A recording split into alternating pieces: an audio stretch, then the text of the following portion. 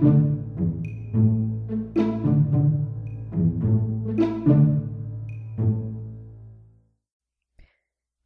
and welcome to the Inkblots podcast, where stories you want to read, yet your phone is conveniently right here and the bookshelf is way over there, are brought to your ears instead. As it's early days in the life of this podcast, we're going with a basic format. Recently, I discovered Anchor.fm, which simplifies the production of podcasts, so you can either thank or blame Anchor for this. Let me know what you like, and we shall see where this goes. The stories in this podcast are my own, and for the month of October, there will be several of these story podcasts beginning on Monday, October 1st, with storytelling and a little more related to art as well. Everything is PG, fun, fiction, generally mystery and or fantasy, and ideally, hopefully, different.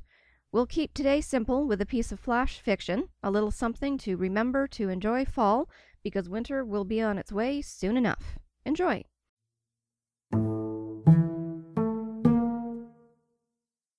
Darkness Drawing, A Story of Shadows by Tara Crowley.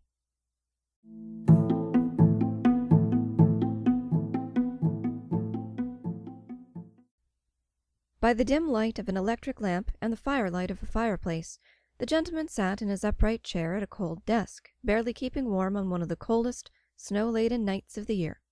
No matter the number of logs on the fire, the heat couldn't overtake the cold winding its way inside. No surprise from an old homestead. During its seasonal fit, the wooden beams, the bones of the house, sounded like they were buckling, breaking inside the walls.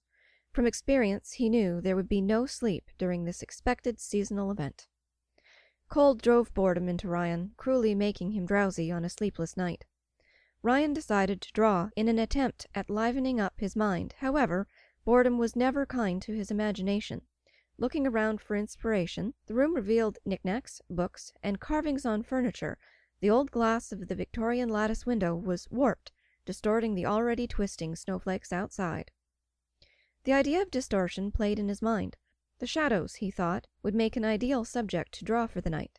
The firelight would make this interesting as it was always moving. The origins of the cast shadows he sketched were simple enough: an iron wall clock, a stack of oddly placed books on the floor, and the shadows which moved on the floor cast from the fireplace grate all intrigued him.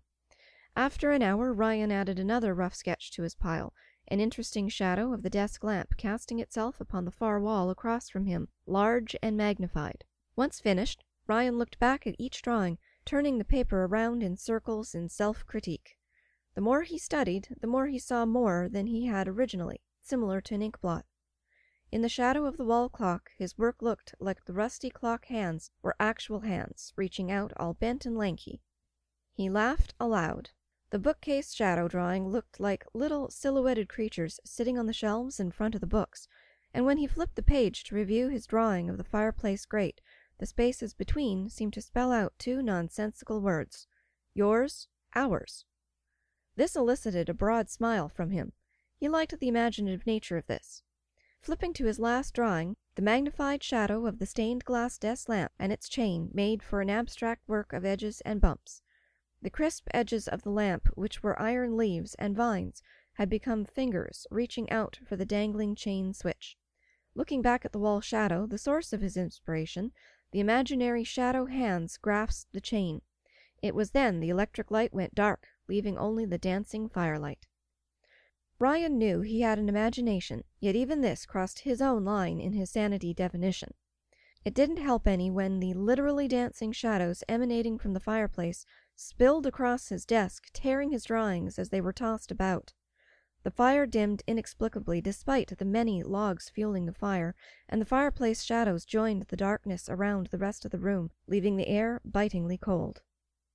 Ryan envisioned two possible morning news headlines: "Man dies maimed in mysterious death," or "Man dies of premature heart attack during winter storm." The door flung open with a blinding light. Standing in the doorway, his friend, an officer of the county, was brandishing a flashlight. Ryan's nerve abandoned him. He leapt over the desk, running past his friend to what he knew would be the officer's truck waiting outside. He didn't even bother to ask why his friend was there. The morning headline read, "Officer missing after checking on residences during severe storm."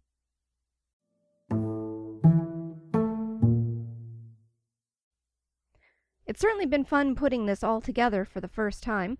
I've been toying with the idea of this podcast for quite a while. I'm sure there will be many changes over time.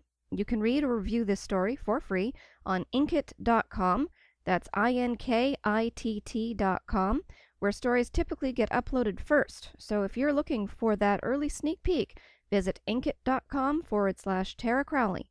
Please like this podcast if you do, and if you want more of something, let me know so this podcast can become the break you need it to be.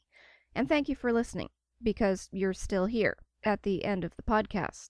So, wow.